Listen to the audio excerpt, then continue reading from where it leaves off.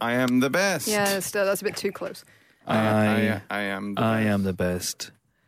I am the best. Fantastic, wonderful. I mean, Simply you're not the best. No. Better than all the rest. Better than everyone.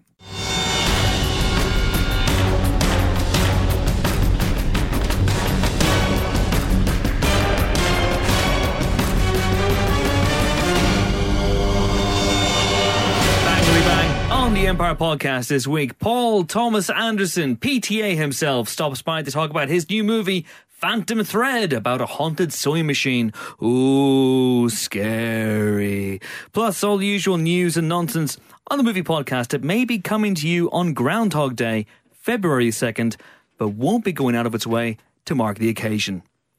On the Empire Podcast this week, Paul Thomas Anderson, PTA himself, stops by to talk about his new movie, Phantom Thread, about a haunted sewing machine. Ooh, scary. Plus, all the usual news and nonsense on the movie podcast that may be coming to you on Groundhog Day, February 2nd, but won't be going out of its way to mark the occasion. Okay. Hello, Pod, I'm Chris Hewitt, and welcome to the Empire Podcast. I'm back after missing last week. And if you follow the rules of the Empire Podcast drinking game, prepare to get mega pissed, because I was taking my wife to see Hamilton. I mean, that should be a drinking game. Yeah. The only way this could get any more drinking game is if I'd gone with Thanos and a bunch of space floozies. That would pretty much set it off. Anyway, you'd be delighted that I enjoyed Hamilton a great deal. But that's all I'm going to say about it. That's all I'm going to say. You don't have to worry. You will not be buried this week under a load of Hamilton references. So anyway, joining me this week in the room where it happens are two colleagues of such lethal cunning. First off is my right-hand man, the editor-in-chief of Empire Online. Pardon me, are you James Dyer, sir? Yes. He doesn't know, Helen. Who's Me and asking? you got a little club. Who's we got asking? a little club. Oh, yeah. Sure, God, sir. this is going to be unbearable, isn't it?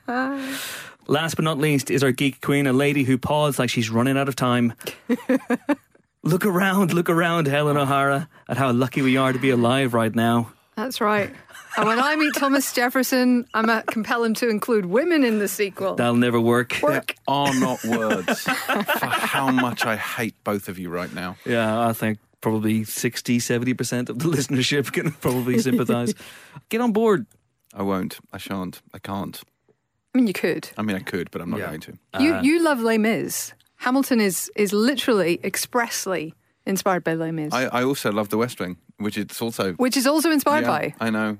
You're just and he's a big fan of Patrick Rothfuss. I mean, really, in many ways, I should enjoy this a lot. But yeah.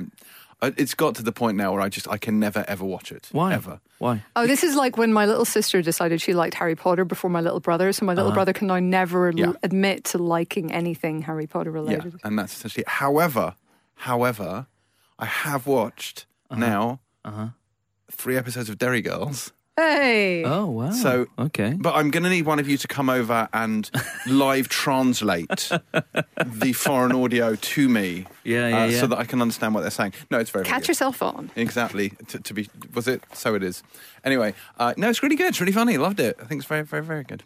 Does it remind you of life as a schoolgirl? Yes, in Northern Ireland. Yeah, very much so. In the early 1990s. Yeah. I forgot, I actually brought cake in, little cakes anyway. I was just doing a talk at a school. And you stole their cakes? They gave me Helen, cake. We need to so I'd like to thank the DLD College 2-year media BTEC students. Thank you for cake. Chris and I can have none of the cake. Why not? We made a lunch error. Well, you can keep it for later. It's all wrapped up. Well, what's a cake? What's a cake? It's Jaffa Cake bars. Okay, because those seemed portable. We ordered a, what was it? Thank a you. donut. Thank you, Helen. A donut ice cream sandwich, was it? Yeah. So today we're recording it. You're hearing it on Groundhog Day. You're hearing it on Groundhog Day. You're hearing it on Groundhog Day. Thank you, Chris. But it is recorded on February 1st, which is our good friend. That's all right. Which is our good friend and colleague Nick DeSemlian's birthday. It's his birthday today, so we went out for lunch today at one of Camden's finest and most upmarket fried chicken establishments. And we had a dessert because it was Nick's birthday. Oh, sure. Right, so we went for dessert. An ice cream donut sandwich, which should be just simply called the Deep Regret. Because the minute this thing arrived, I did want George Lucas to appear with his little stamp that says Deep Regret, because it wasn't good.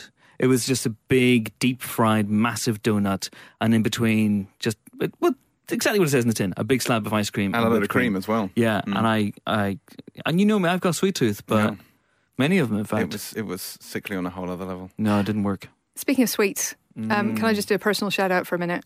I have a nephew now who's currently going by Jellybean O'Hara. We haven't got a name yet, but he was born earlier this week. So welcome to Jellybean. Congratulations to yes. Jellybean O'Hara. Well, I mean, I think he'll probably settle on a different name. I think they should just christen him Jellybean personally. But with the youths, I think that's I think it would go over well, legitimate handle. Maybe Apple James Paltrow, or Apple Martin. James and I could name him now. Magic. Yeah. Magic O'Hara. Phil, after the groundhog. Well, there has actually been a movement to call him Miguel because, of course, one of the alt universe Spider-Mans is Miguel O'Hara. Yes. But for some reason, Spider-Man my sister-in-law... 2099. My sister-in-law has, for some reason, thought that was quote-unquote stupid and quote-unquote Colin, you're not allowed to do that. So that sounds we'll see how that goes. How many famous O'Haras are there? They're all mostly of the lady persuasion, aren't they? Well, there's Scarlett and Maureen. That's a lady. And Maureen, David. Lady. David, who the hell's David? He's that character actor. Of course, David O'Hara, the famous character actor. Yep. There's Catherine O'Hara. Catherine, my cousin. She's great. So I'm struggling to come up with. Hang on. How about Jaffa Cake's Cake Bar? There's a thanks, Chris. Are you just saying things you see now? No. There's a writer called Frank O'Hara as well. He's very good, and another one called John O'Hara. Oh, okay. I don't know who they am. How about just off the top of my head, Schuyler Sisters? Schuyler Sisters O'Hara. It's good. It'd be an unusual name for a boy, but we could try and make it work. 4. Heimdall. Heimdall O'Hara. Heimdall O'Hara is an amazing... Heimdall O'Hara is actually a great option. Agamemnon. Colm, if you're listening... Yes. We have a clear winner. I can just picture down. Hello, I'm delighted to meet you. My name's Heimdall O'Hara.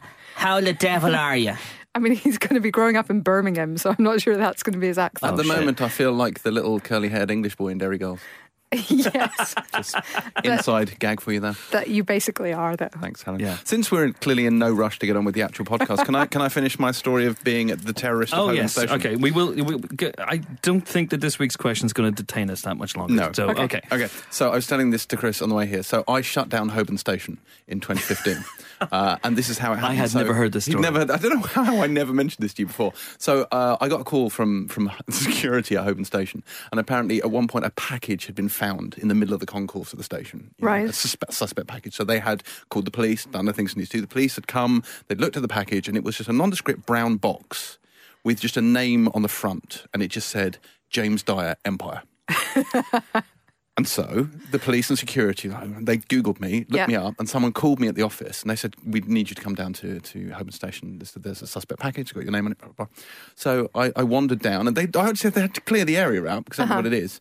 And police had established it wasn't a threat, presumably with some kind of dog or scanning device or something. Sure. And they opened it up. Sure, the wee robot does all the work. Yeah. Good. Thank See? Hot reference. And they'd opened it up, and inside the suspect package was a giant Lego Stormtrooper alarm clock, which was apparently meant for me.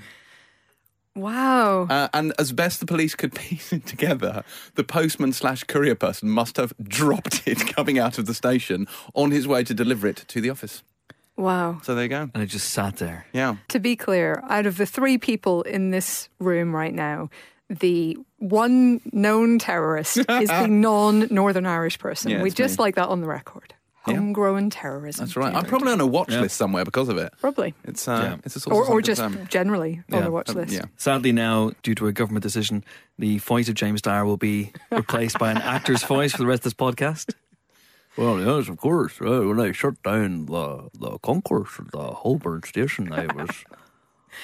my head was away with it a little bit there. This is a deep dive back into the 90s. Millennials may not be aware, but there was a law in place that members of certain organisations, shall we say, were not allowed to use their real voices on TV. They weren't allowed to be interviewed on TV. So the BBC would interview them and then dub them with an actor's voice. I have no recollection of this. Oh my God. Like, it was basically that's because no Northern Irish news is essentially broadcast in the rest of the UK. But for us, every single night on TV, there'd be a shadowy figure with a clearly dubbed voice speaking to, Or it would be a quite a famous person speaking to camera, but with a higher... There's a joke in The Day Today where Steve Coogan's playing a Northern Irish political spokesperson and he has to take a burst from a helium balloon before he speaks. He goes, Sinn Féin is a legitimate political party. Anyway. Hey-o. Anyway, There we what go. was the question again? I haven't asked it yet. Okay, let's do So it. here we go. It's from Andy Lawson, and he asks, I've been pondering for a while now, this is via email, what your home cinema setups are like. When you have an evening at home and you're settling down to watch your well-used copy of Mac and Me, what are you watching it on? Do you have the big F-off 4K flat screen with surround sound, or a projector, or a 12-inch CRT? It needs a regular thump on the side to keep the dreaded pink screen at bay. I like to imagine you take some pride in your own personal cinemas. With much love, Andy Lawson. Oh, thanks, Andy. Well, Touching. Well, Touching, James cowboy, can touching. I can answer for Helen. James can actually answer for me better than I can because he basically donated his old TV to me when mine broke down. This is how much pride we take in our personal cinema setups. We basically Helen have has hand-me-downs. Helen has a 55-inch LED 3D Samsung television with a Denon amplifier and some Onkyo speakers and subwoofer. Is it 3D? Down on. Oh, I didn't even know that. I just lost the glasses, so I didn't give you okay, those. fine. Yeah. I've got loads of pairs of 3D glasses because I had a 47-inch 3D TV and it went the way of the dodo. But I kept the glasses. I never used the glasses. No one ever does. Okay, so do you enjoy your setup? I very much do, yeah. I've got it all working and everything and I love it. It turns on. It turns on. It Turned off motion blur. My yes, definitely. Good Lord. I once went to a friend's house actually and she was watching in the wrong ratio. That's upsetting. It was so upsetting. And I was like, what is wrong with your TV? And she couldn't see that there was anything wrong. And even when I fixed it for her, which I obviously had to do before we could go on about our business, she didn't see that it was different. I know. People like that, they're worse than Well, obviously, something very bad. I had to renounce her immediately and I haven't Yeah. seen her since. Quite right. Do you have a sound set up? Yeah, just I think it's 5.1 surround sound. That's pretty good. Yeah. Well, you got the speakers with the whatchamacallit, the surround sound speakers. Yes. So you're like doubly. Doubly. Yeah, doubly speakers. Yeah. Doubly. Love the doubly. Jimbo, Yeah. I've been to both your houses actually. Yes. Yeah. When you least expected. Was I there at the time? I mean, You were, although you were unaware of my presence. Okay. You've got a pretty kick-ass system. yeah, I got quite into all this stuff. I've got a 65-inch 4K HDR TV, which I love. It's an Ambilight Philips one. I like the pretty lights around the edges. The pretty lights are pretty, I like yes. the pretty lights. I have a Dolby Atmos sound system, Oh, my goodness. which is pretty, I think. I've got little Cambridge Audio. They do really powerful, but very small speakers. This does sound like we're fishing for freebies. No, I've already got them. I don't need them, and I had to pay for them. They didn't even give them to me. Cambridge Audio. Yes. The podcast is sponsored. No, I got some little Cambridge Audio speakers and some ceiling speakers as well for the Atmos, and an amplifier. Yeah. Fantastic. It's great. Awesome. I love it. It's very loud. Yeah. I mean, you watch Man vs. Food in that, you never go back. And we should say at this point, James is the tech nerd of all of us. Like, he's always had the most integrated, throughout the house, multi-channel You can thing say set nerd. up. Nerd is fine. Nerd. I'm I mean, a comfortable. massive nerd. I'm Yeah. comfortable with the term nerd. Sure. Yeah. Yeah. I don't know how much pride I take in my personal cinema, and to be honest, I'm sorry to disabuse you of that notion, Andy Lawson. I wish I would have, off the top of my head, I'm not fishing for freebies, but like a 65-inch Samsung TV. You know where to find me. No, it'd be, I have a 40-inch TV that I've had. Oh, bless. I know. That I've had for approximately 7 or 8 years, and it's still going strong. And I temporarily replaced it when I was given a hand-me-down of this 47-inch 3D TV, and then that went on the fritz.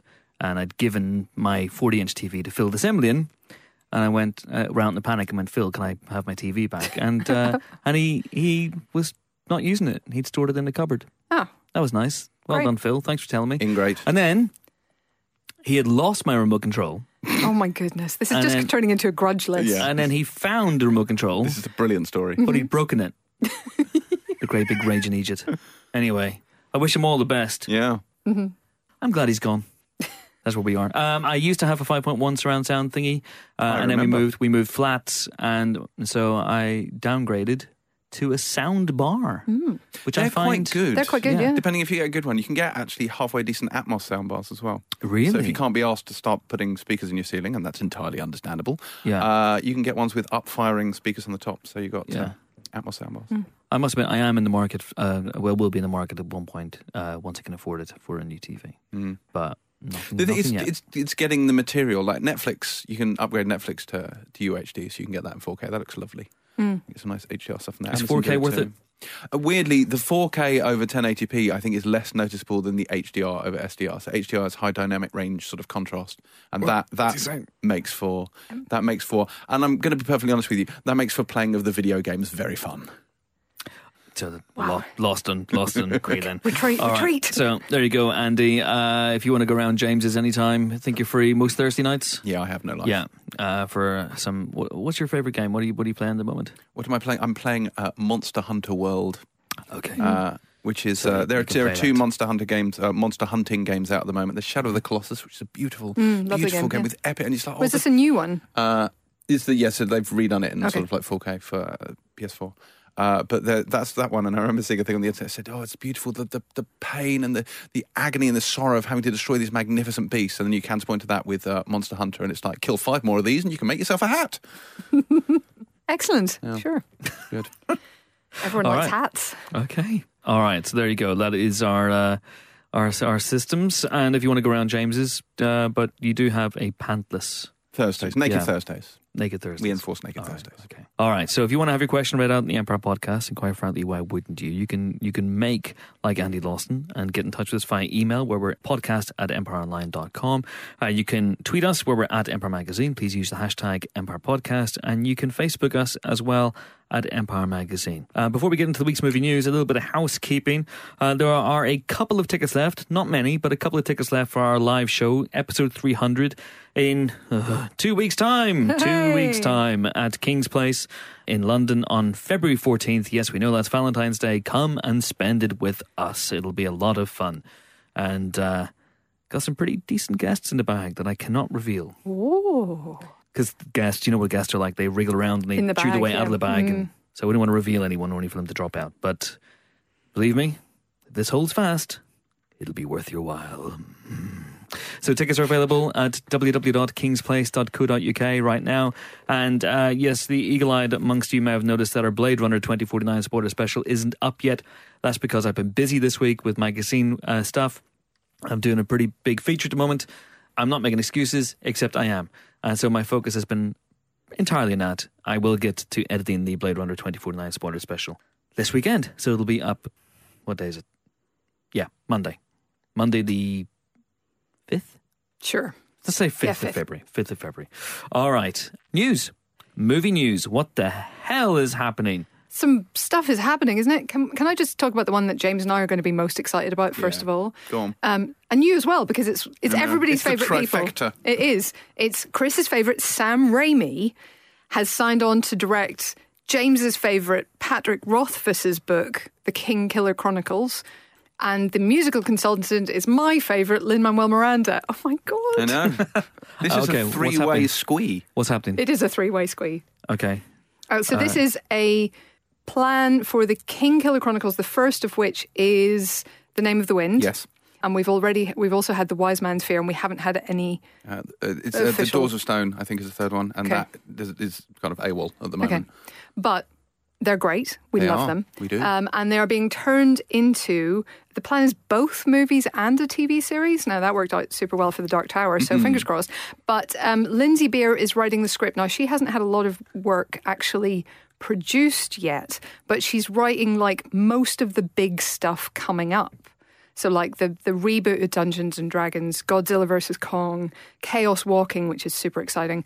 So she's clearly, like, people clearly rate her script, so fingers crossed for that. And yeah, nice Sam Raimi directing as well. So this is kind of potentially pretty cool.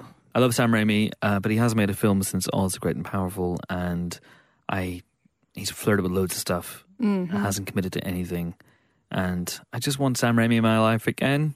You know, Ash vs. Evil Dead aside, and I want it to be good. And The King Killer Chronicle, that title does not inspire confidence. Well, think of it as The Name of the Wind then, which is a bit more interesting. And it's It's just, it's not your average fantasy. It's not your, guy goes on a quest. What's it about, Helen?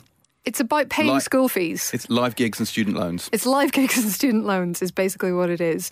Yeah, and it's good because the characters are great and the detail and the texture of the world is great.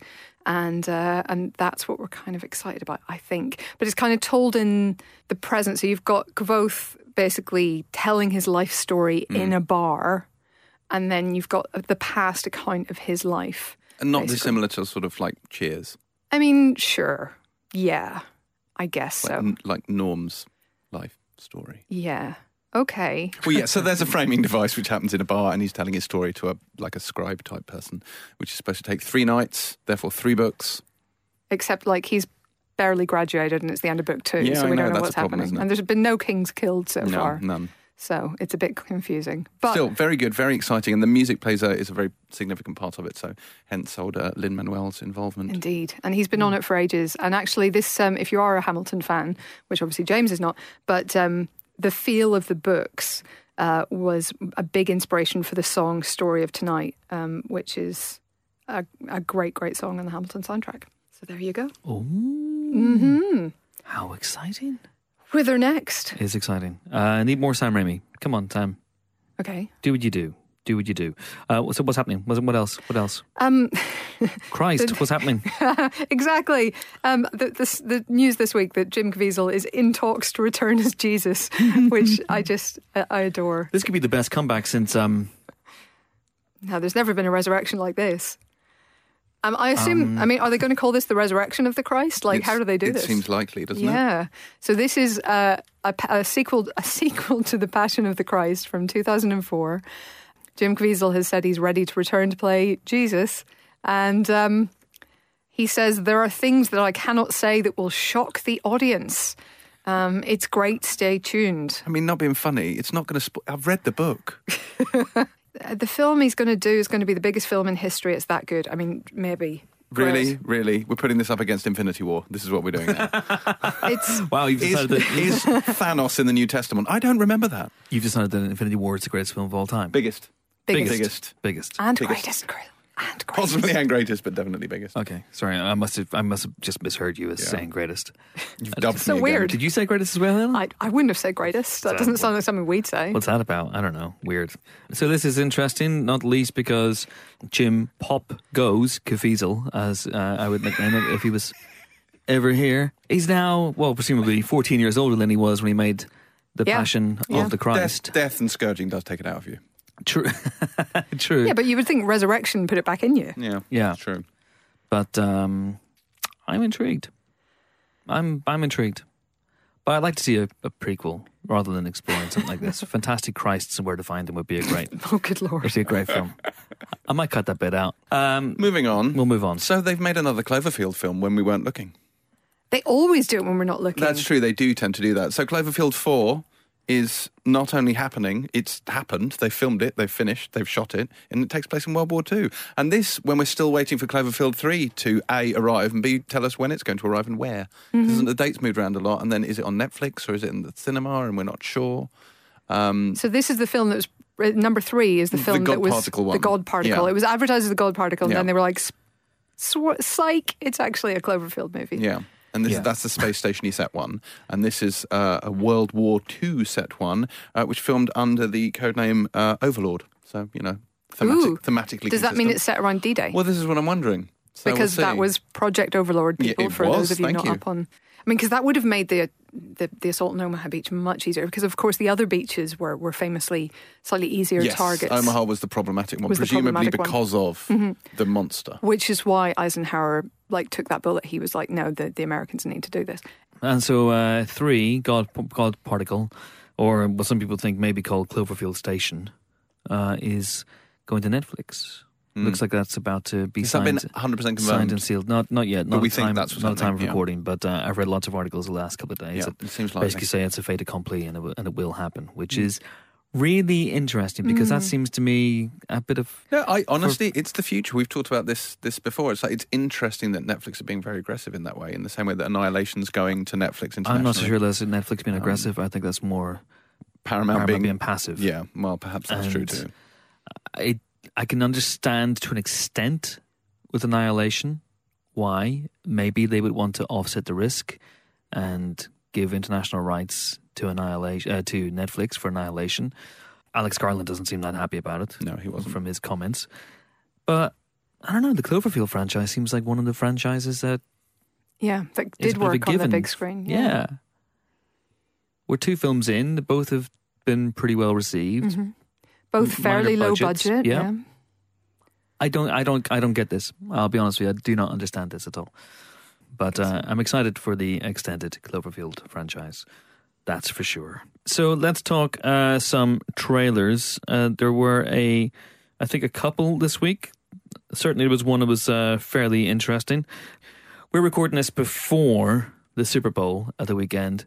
So the Super Bowl is apparently when we're going to see our first look at Solo, a Star Wars story. So it's finally going to happen. We're going to see Alden Ehrenreich doing his best Harrison Ford impression. We're going to see what it looks like, kind of what it's about. We're going to see Donald Glover as Lando Calrissian. We're going to see Chewbacca as Chewbacca. And is that how that works? That's exactly how it works, Helen. But his voice is dubbed by an actor. It's a bit back in Northern Ireland back in the day. And I'm intrigued by that. There was a little bit of me wishing, and this is, I realised, cutting our noses off the spider face, that it would become the first major movie to hit cinemas without a trailer or a poster or anything. So you go in not knowing a single thing about it. And I realised that would be daft given what we do. But, part of me would have admired the chutzpah involved behind a major decision like that. I guess. I think, it's good to hear that we're finally going to see something of it. That's for sure. Mm-hmm. I was watching Hail Caesar again the other night just because, it was a day ending in Y. And it was brilliant. And he's so good in it and so charming. And therefore I'm re-excited about it. He's very good, isn't he, Alden Ehrenreich? He is good. Would that it were so simple, though, Helen? Would that it were. Would it were so simple. Trippingly, dear boy. Trippingly. Would it were so simple. So that is going to be happening. And other trailers coming are Jurassic World, Fallen Kingdom. There might be some more Black Panther coming your way, maybe more Infinity War, who knows. But 2 trailers this week that caught my eye. There was one for Duncan Jones's Mute, which is coming to Netflix very, very soon, February 23rd, I believe. And this was an interesting trailer. I still don't get an idea of what it's about. I know what it's about because there's an article about it in Empire Magazine this month. But sure. Yeah, the trailer doesn't give you a lot to go on, does it? No. A bit of a revenge protection-y flick maybe, but beyond that, not very much. A lot of neon. Beautiful neon. Looked really gorgeous. And Paul Rudd looking like he cuts loose as the movie's bad guy. Very much so. So, yeah, I'm intrigued. And speaking of Paul Rudd trailers, there was also the first, and this is the teaser trailer for Ant-Man and the Wasp, which hit this week, along with a very fun poster, which had just 2 little insignificant specks on a white background. We were discussing this over lunch, and whether or not Ant-Man and the Wasp takes place pre or post the events of Infinity War. Because if it takes place post, that's kind of interesting because, he's alive. Yeah. And San Francisco, at least, is largely untouched by Thanos. So super good. Yeah. But then he references Civil War in it, so we're wondering, will it actually be set? My money's on that, if I'm honest with you. But we'll see. Interesting. I don't know.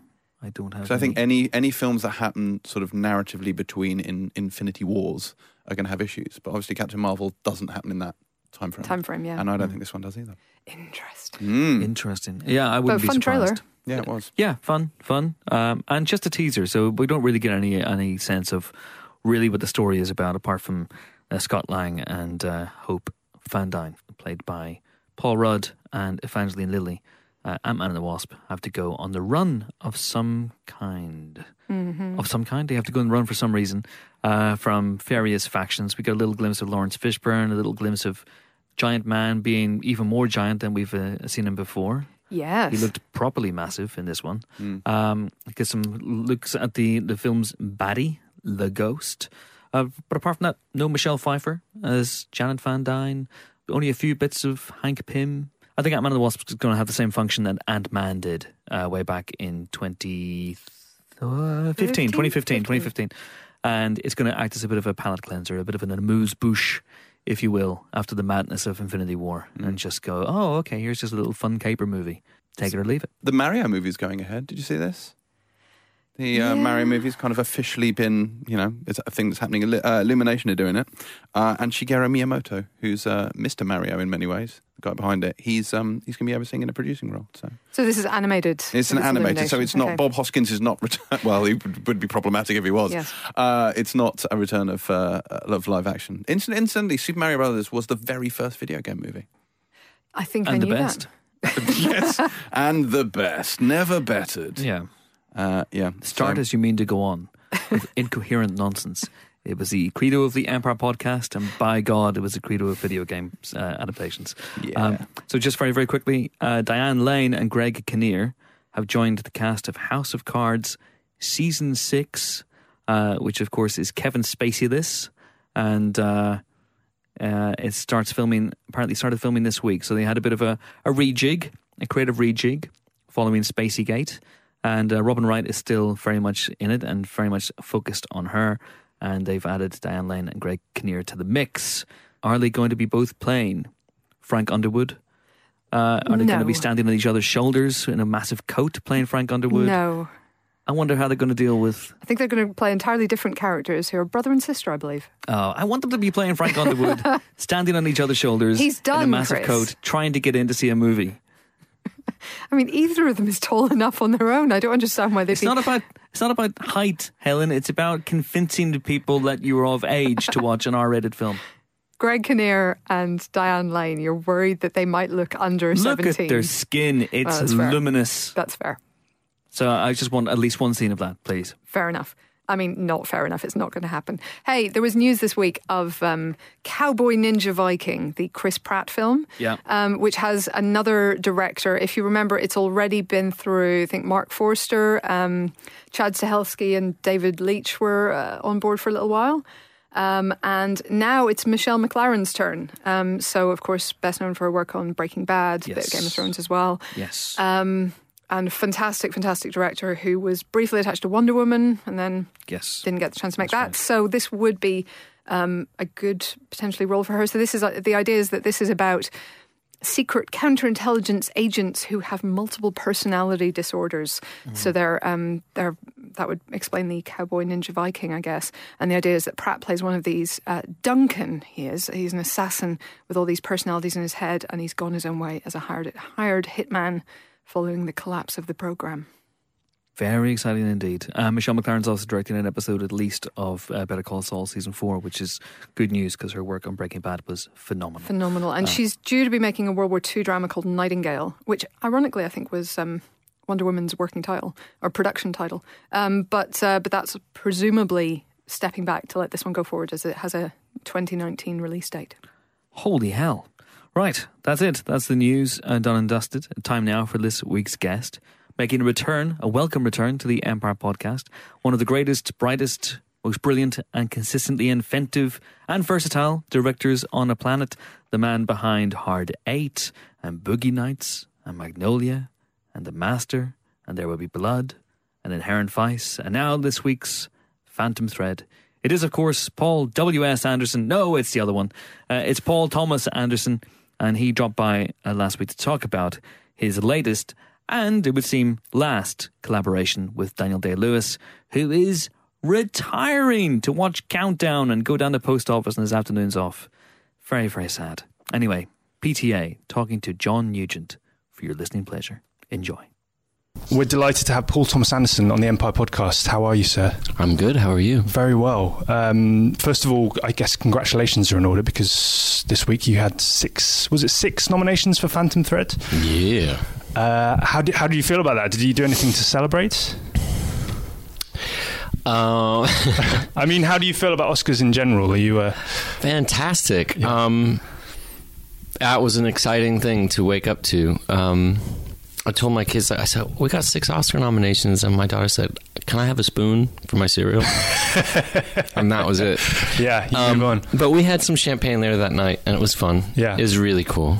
Did you speak? I mean, honestly, it's so... You have to act cool and pretend like you don't care, but inside it's just like, that's fucking awesome. Yeah. Yeah, it is. Yeah, there's no two ways about it. Did you? But it's funny because I mean, we've done I think pretty pretty great stuff before and it doesn't get it, and then you go, oh well, I guess nobody's paying attention. Or I don't know. You have to celebrate, but you have to, you know, as long as you don't make a habit out of making it epic, then it's okay. Yeah. I mean, it's all quite silly in the end, isn't it? Yeah, but it's fucking great. Yeah. It's cool. Did you speak to Daniel and Leslie and I haven't Mark seen anybody yet. I mean, a couple quick texts, but actually I'm going to see everybody later today. Oh, great. Yeah. Cool. So let's talk about Phantom Thread then. It is something of a break for you. It's the first film you've made out of California, I believe. Yeah. Is that something, is that out of your comfort zone in a way? Well, sure. But it's funny how quickly, you know, we started shooting here a year ago. 30 seconds into shooting, we were shooting tests over in Fitzroy Square. Just like 30 seconds into it, it was all exactly the same. Yeah. It's like there's some lights, there's some guys working the lights, there's the camera. Yeah. And so no matter where you go in the world, it's kind of the same exact thing. But I loved working here. And that has to do with the people that were on the crew, who I'm going to see tonight. We're having a cast and crew screening, which is crazy because the movie's been done since November, and normally you do that back when you finish it. But for all the travel arrangements and but so I'm going to see so many familiar faces tonight. I cannot wait to see so many people that I haven't seen since we finished in April. We're going to get really drunk. It's going to be really fun. Excellent. Yeah. We purposely didn't have any interviews tomorrow. Okay, that's like, good. Okay, you can't have the cast and crew screening on a Friday night in central London and schedule interviews at 9 a.m. on Saturday. Forget it. That's fucking horseshit. It's like, you need to have nothing to do the entire rest of the day. Yeah. Yeah, it's going to be really fun celebration tonight. Nice. Yeah. So tomorrow is a lie-in and... Oh, yeah. Yeah. Oh, yeah. Yeah. Because, I mean, we haven't known, it's going to be, I mean, if our rap party was any indication of how everybody likes to go, this one could go deep into the night. Could be really good. Awesome. So it's the end of quite a long journey, really. I mean, any film with Daniel in particular takes a lot of preparation, I would imagine. For sure. Yeah, he's nothing if not prepared, and that is where the majority of the work happens. Because once you start shooting, it's really kind of, I don't want to say easy, but so much of it is preparing and talking about who this person is and what's going to happen, the possibilities of what could happen, that once you start, it really becomes, there's no long-winded discussions about what could happen. It's really the small decisions each day. What color socks you're going to wear, you know, what tie, wardrobe decisions, because all the real meaty stuff has been decided already. Yeah. But it's interesting you say it's easy, because I'm sure I read somewhere that Daniel described the shoot as it's not easy. That's probably in relative terms. I mean, maybe. I don't know. It's easy now. Yeah. You know, you look back and I don't. How hard could it really be? Really, it's not down to mine, I suppose. It's not fucking. That's not that fucking hard. But I did hear that the shoot is quite a challenging one. You're in a very claustrophobic space. You're in a real old London townhouse. Yeah. It was like, you know, I would walk to work a lot of days, and it's beautiful. You get a beautiful morning, and then you get to this front door of this house and look in and go. Like holding your breath, like you're going underwater. It was very cramped and very claustrophobic, and everybody was on top of each other, and that's okay. That was just the nature of working in a Georgian townhouse with all the limitations and things that created. But we asked for it, and you know, I think we got our money's worth. Though it looks really good. You get, you know, I guess the alternative would have been to build it, but that didn't sound like fun either.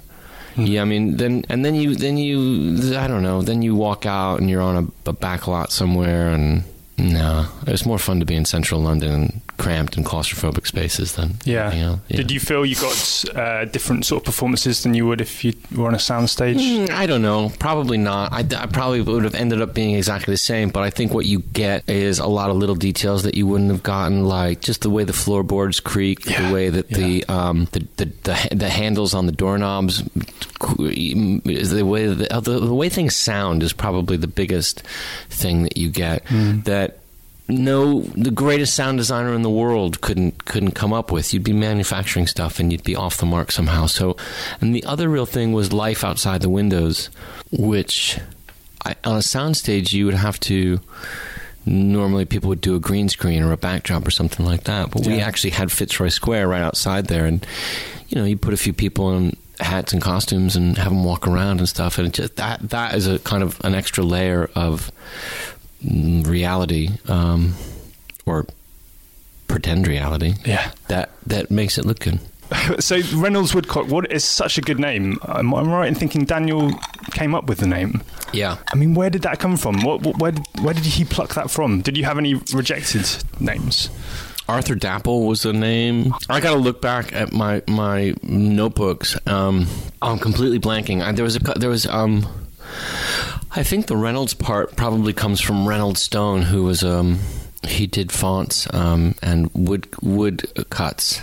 Funny enough, the font for the film's a Reynolds Stone font. Right. So I think the Reynolds comes from that. Fucking good name. It's an amazing name. It's very English. Yeah, that's amazing that he's come up with such a key part of the film. Is he a collaborator at every stage of the process? Yes, absolutely. I mean, you can't. I mean, I don't know. You can't work with Daniel and expect him to just sort of turn up and what you want and why everybody wants him is a proper collaboration in every respect. This one was different than the last time we did it because with Daniel Plainview, you had, or that film, you have everything was very practical. The needs of looking for oil was the only thing that mattered. So this time, everything was about personal taste and choice and the theater that this character is creating in his workplace. Right. Yeah. So, thank God for Daniel, sort of picking the drapes, picking the wardrobe, everything. He worked so closely with Mark Tildesley, our production designer, and Mark Bridges, the costume designer, to meticulously comb through every last detail. This is why the film looks so good. I mean, I honestly don't have the patience that they all had, so I would kind of be involved, pretend that I was not glazing over, but at a certain point I was like, just tell me when you picked the fabric. I can't. I fucking can't. You're not much of a seamstress yourself, then? No. And I have a short attention span, too. So. Yeah. But did I read that you had real seamstresses on camera? Yeah. Well, some of them are actresses who have a lot of sewing experience, and then others were proper seamstresses. Nana and Biddy, our two lead head seamstresses, are worked at the V&A, or they're volunteers at the V&A, but they had worked for Hardy Amy's back in the day. And you can really tell as well. I mean, they look like they know what they're doing. Yeah. And their fingers, you see it in the shape of their fingers, and the way that they hold these. Yeah, there's no faking that. Yeah. They're amazing. I haven't seen them since we finished shooting. And I'm seeing them tonight, hopefully. Are they going to be the last one standing? Yeah, yes.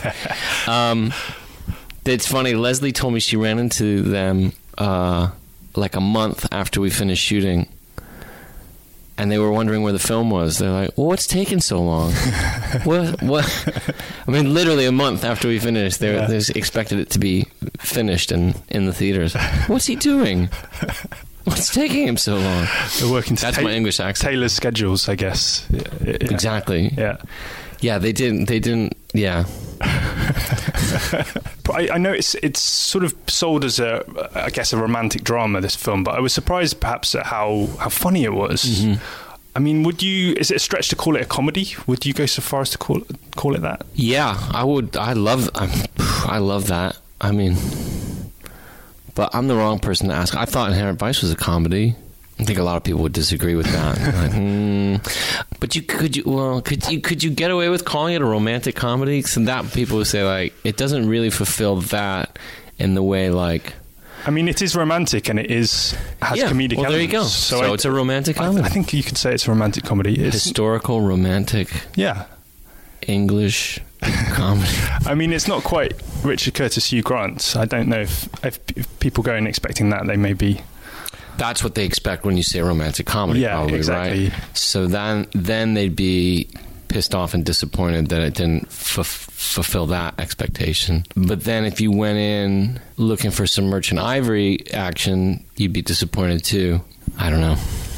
It's its own beast, I suppose. Hopefully. Yeah. I've spent the last 2 weeks with Johnny Greenwood's soundtrack in my ears. Literally every day I've been listening to it. It's been the soundtrack to the last 2 weeks. That's fucking cool. That's great. It's amazing. It's really amazing. What is it like to sort of commission someone like Johnny Greenwood for your own personal music?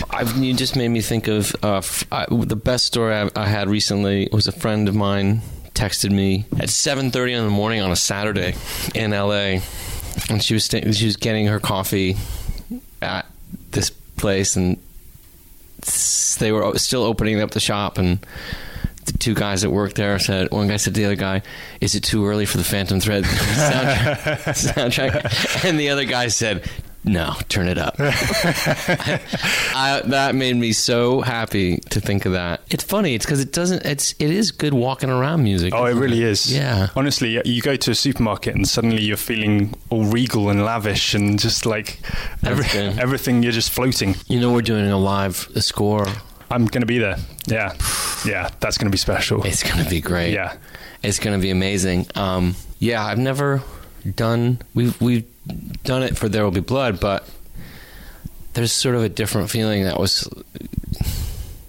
this feels different. Like, this feels fresh. Yeah. Properly, like, I don't know, something could really go wrong. Yeah, I mean, it's an old school. I'm interested what your brief was for Johnny, because it's such a sort of lavish. I just told him, like, Nelson Riddle and make it lush and make it romantic, Yeah. you know, and that was the stuff that I kept pushing for, was like, bigger, more romantic, more romantic, which is good because he doesn't like to do that. So yeah, it's very unlike anything he's done before, I'd say. Yeah, but that's good. Yeah, it's good. Can't just keep playing the same old sad shit. Play the hits. Yeah. Yeah, his instinct is like, why don't we make it smaller and sadder? Yeah. No. Yeah. Let's try to make it bigger and funnier. Yeah. I think that's all the time we have, but Paul Thomas Anderson, thank you so much for your time. Thanks. Thank you. Okay, so that was Paul Thomas Anderson, and that's start this week's slightly truncated review section with Phantom Thread. Hell's bells. Yes, so this is, as you'd expect, pretty stunning. Daniel Day-Lewis plays Reynolds Woodcock. What a name. I know. Any relation to the former Arsenal and Cologne striker Tony Woodcock? I don't think so. Okay. I would be amazed. He is, in fact, a couturier in 1950s London So no relation. So no relation, no. A refined, very controlling man. He has his taste. He likes things done his way. He brooks really no interference or deviation from his norm. He's the kind of what we've been calling online the art monster, the guy who thinks that, you know, his genius justifies any amount of bad behaviour, and everyone around him essentially goes along with that. I don't recognise this personality type. No, it would be completely alien to you, Chris. Now, with Helen. And chief among those sort of enabling him is his sister Cyril, who's played by Leslie Manville, who is extraordinarily great in this, even by her standards. And then he, after having gotten rid of his latest girlfriend for some minor offence, he meets Alma, who's played by Vicky Krieps, in a cafe, in a little sort of seaside hotel, adopts her, takes her back as his latest muse, and she starts slightly throwing into confusion his ordered life, and it's sort of evolves into a strange power struggle between them. It's a power struggle / love story. Yeah, because it's interesting. 'Cause whenever this movie was shrouded in mystery for the longest time, and people were going, "Oh, what is it?" Especially when it emerged that it was going to be Daniel Day-Lewis's last movie, and people were going, "Oh my God, what happened on that film to make him retire? Was it so draining? Was it so strenuous?" And at one point, one of the rumors that emerged about the film likened it to an art house version of 50 Shades of Grey. Yeah, with like explicit BDSM going on. but it's entirely emotional BDSM. If that's a thing that I don't know if that's the right phrase, but it is though. It is absolutely emotionally damaging sexual politics, basically between the two of them. Sold. But it is fascinating to watch because obviously he's great. You expect nothing less from Daniel Day-Lewis. Yes. But Krebs is astonishing as well. She absolutely holds her own. I mean, she didn't really know apparently what she was auditioning for. She almost thought it was like a student film or something, and then she turns up and gets told, no, it's opposite Daniel Day-Lewis, and somehow doesn't just faint and give up, but absolutely rises to meet him, and it's unbelievable. Her metamorphosis as a character as well, the evolution of the character is just beautifully done by Paul Thomas Anderson's script. And of course it looks glorious, and of course the costumes are just to die for. But it is twisted, and it is black comedy, and I think that's why the sort of art house 50 Shades of Grey thing have kind of come from that twisted, kinky kind of sense. It's a more controlled PTA of the master. And even though Inherent Vice is this ramshackle movie that I don't really like that much, there's still there's more of a sense of directorial control in those movies, and There Will Be Blood, certainly, than there is perhaps in his more rambunctious young whippersnapper phase when he's doing a kind of Marty Scorsese impression in Boogie Nights or Magnolia. So this is very much in the vein of that. Yeah, control is definitely the watchword here, both from a directorial point of view and from a character point of view. We give this 4 stars. 4 stars. I personally am very much at the high end of that spectrum. Yeah, you sound like you're definitely in the low 2, maybe. The 5. You're in the 5. Yeah. You're in the arena of 5 stars. Phantom Thread, any PTA DDL collab is. It should be PTA feet FT dot DDL. That's what it should be. That's what it should be. Right. Yeah. Because it's like Young and Hip in the Grammys, isn't it? No, okay. Anyway, 4 stars for Phantom Thread. And next up is Journey's End, which is another knockabout comedy. Yeah, this one's a real belly laugher. Yeah. This is we saw this in a screen room in a very cold and wet afternoon, Jimbo, and we emerged blinking into the sunlight, shell-shocked and traumatized. Yeah, it's extremely powerful film. It's based on the 1928 play by R.C. Sheriff, the playwright. Obviously, interestingly, it was written just 10 years after the First World War ended, and obviously this playwright was a veteran. A lot of people in the audience would have been veterans, so it's a story that was written for an audience who had essentially lived through this experience, and you got to wonder how that would have gone down. It's incredibly hard to watch even now. So it's a really sort of small. It's just set in the trenches. Sort of, it takes place towards the very end of the First World War. And the general sort of setup is Asa Butterfield stars as Raleigh. He's a sort of very green as grass soldier who's kind of signed up, and he's asked to be assigned to a company led by Captain Stanhope, which is Sam Claflin, who's kind of a school friend of his, in that he's a friend of his sister's, essentially. And he's very excited to be joining the fight, and he's all sort of bright-eyed and bushy-tailed, and he's put in a trench on the front line, essentially waiting for a big German assault. And Claflin, when he meets him, is not the man he knew. He's completely been destroyed by his experiences in the war. I mean, his men are fiercely loyal to him, but he's absolutely broken inside. He's basically become an alcoholic. And the whole film is essentially them waiting for this big push, which will essentially come, and it will, not end well for anyone concerned. The revelation for this film, more than anything else, is twofold. I think mainly it's Sam Claflin, who, I have nothing against Sam Claflin, never have done, but he's not. I've never thought of him as a heavyweight actor. He's normally quite a buoyant, uplifting, kind of bit of a nothing In this, he's incredible. Played very much against type. He's really sort of tortured, traumatized. There's a bit when he has to send some men over the top on a raid that's frankly quite unnecessary, but he's told to do it by the brass, so he does it. And when he sends these men essentially to their deaths, there's just the expressions kind of going through his eyes and his face. Doesn't say a word, but he's absolutely destroyed by this. And I think he plays it phenomenally. He's also really, really well served by Paul Bettany, who plays his Sergeant Osborne. The two of them together, I think, are the standout. Asa Butterfield, very, very good, but those two, I mean, they absolutely leave him in the dust. This is directed by Saul Dibb, who did The Duchess with Keira Knightley and Sweet Française. Really, really good. I imagine it's incredibly powerful on stage as well. I would definitely urge people to catch this, if only to be converted to the cult of Claflin. Claffers. And, you know... Sam Claflin. Yes. The Ballad of Sam Claflin, it wouldn't be complete without it. No. I need to get more lyrics for that. I would like to hear Phil DeSemlin's take on this, because he is an aficionado of World War One. He is, and, isn't he? You know, was probably there in a past life. It's very interesting, isn't it? There's slight overlap with Blackadder Goes Forth in this, to the point where I was thinking, was this a huge influence on Richard Curtis and Ben Elton? Absolutely. I'd be fascinated to know, but I'd be astonished if it wasn't, because there are moments where Toby Jones, as the cook, comes out, you know, saying what he's made their meals out of, and you do have visions of Baldrick saying, "It's dandruff, sir," and saliva, cappuccino. You know. Well, yes, exactly.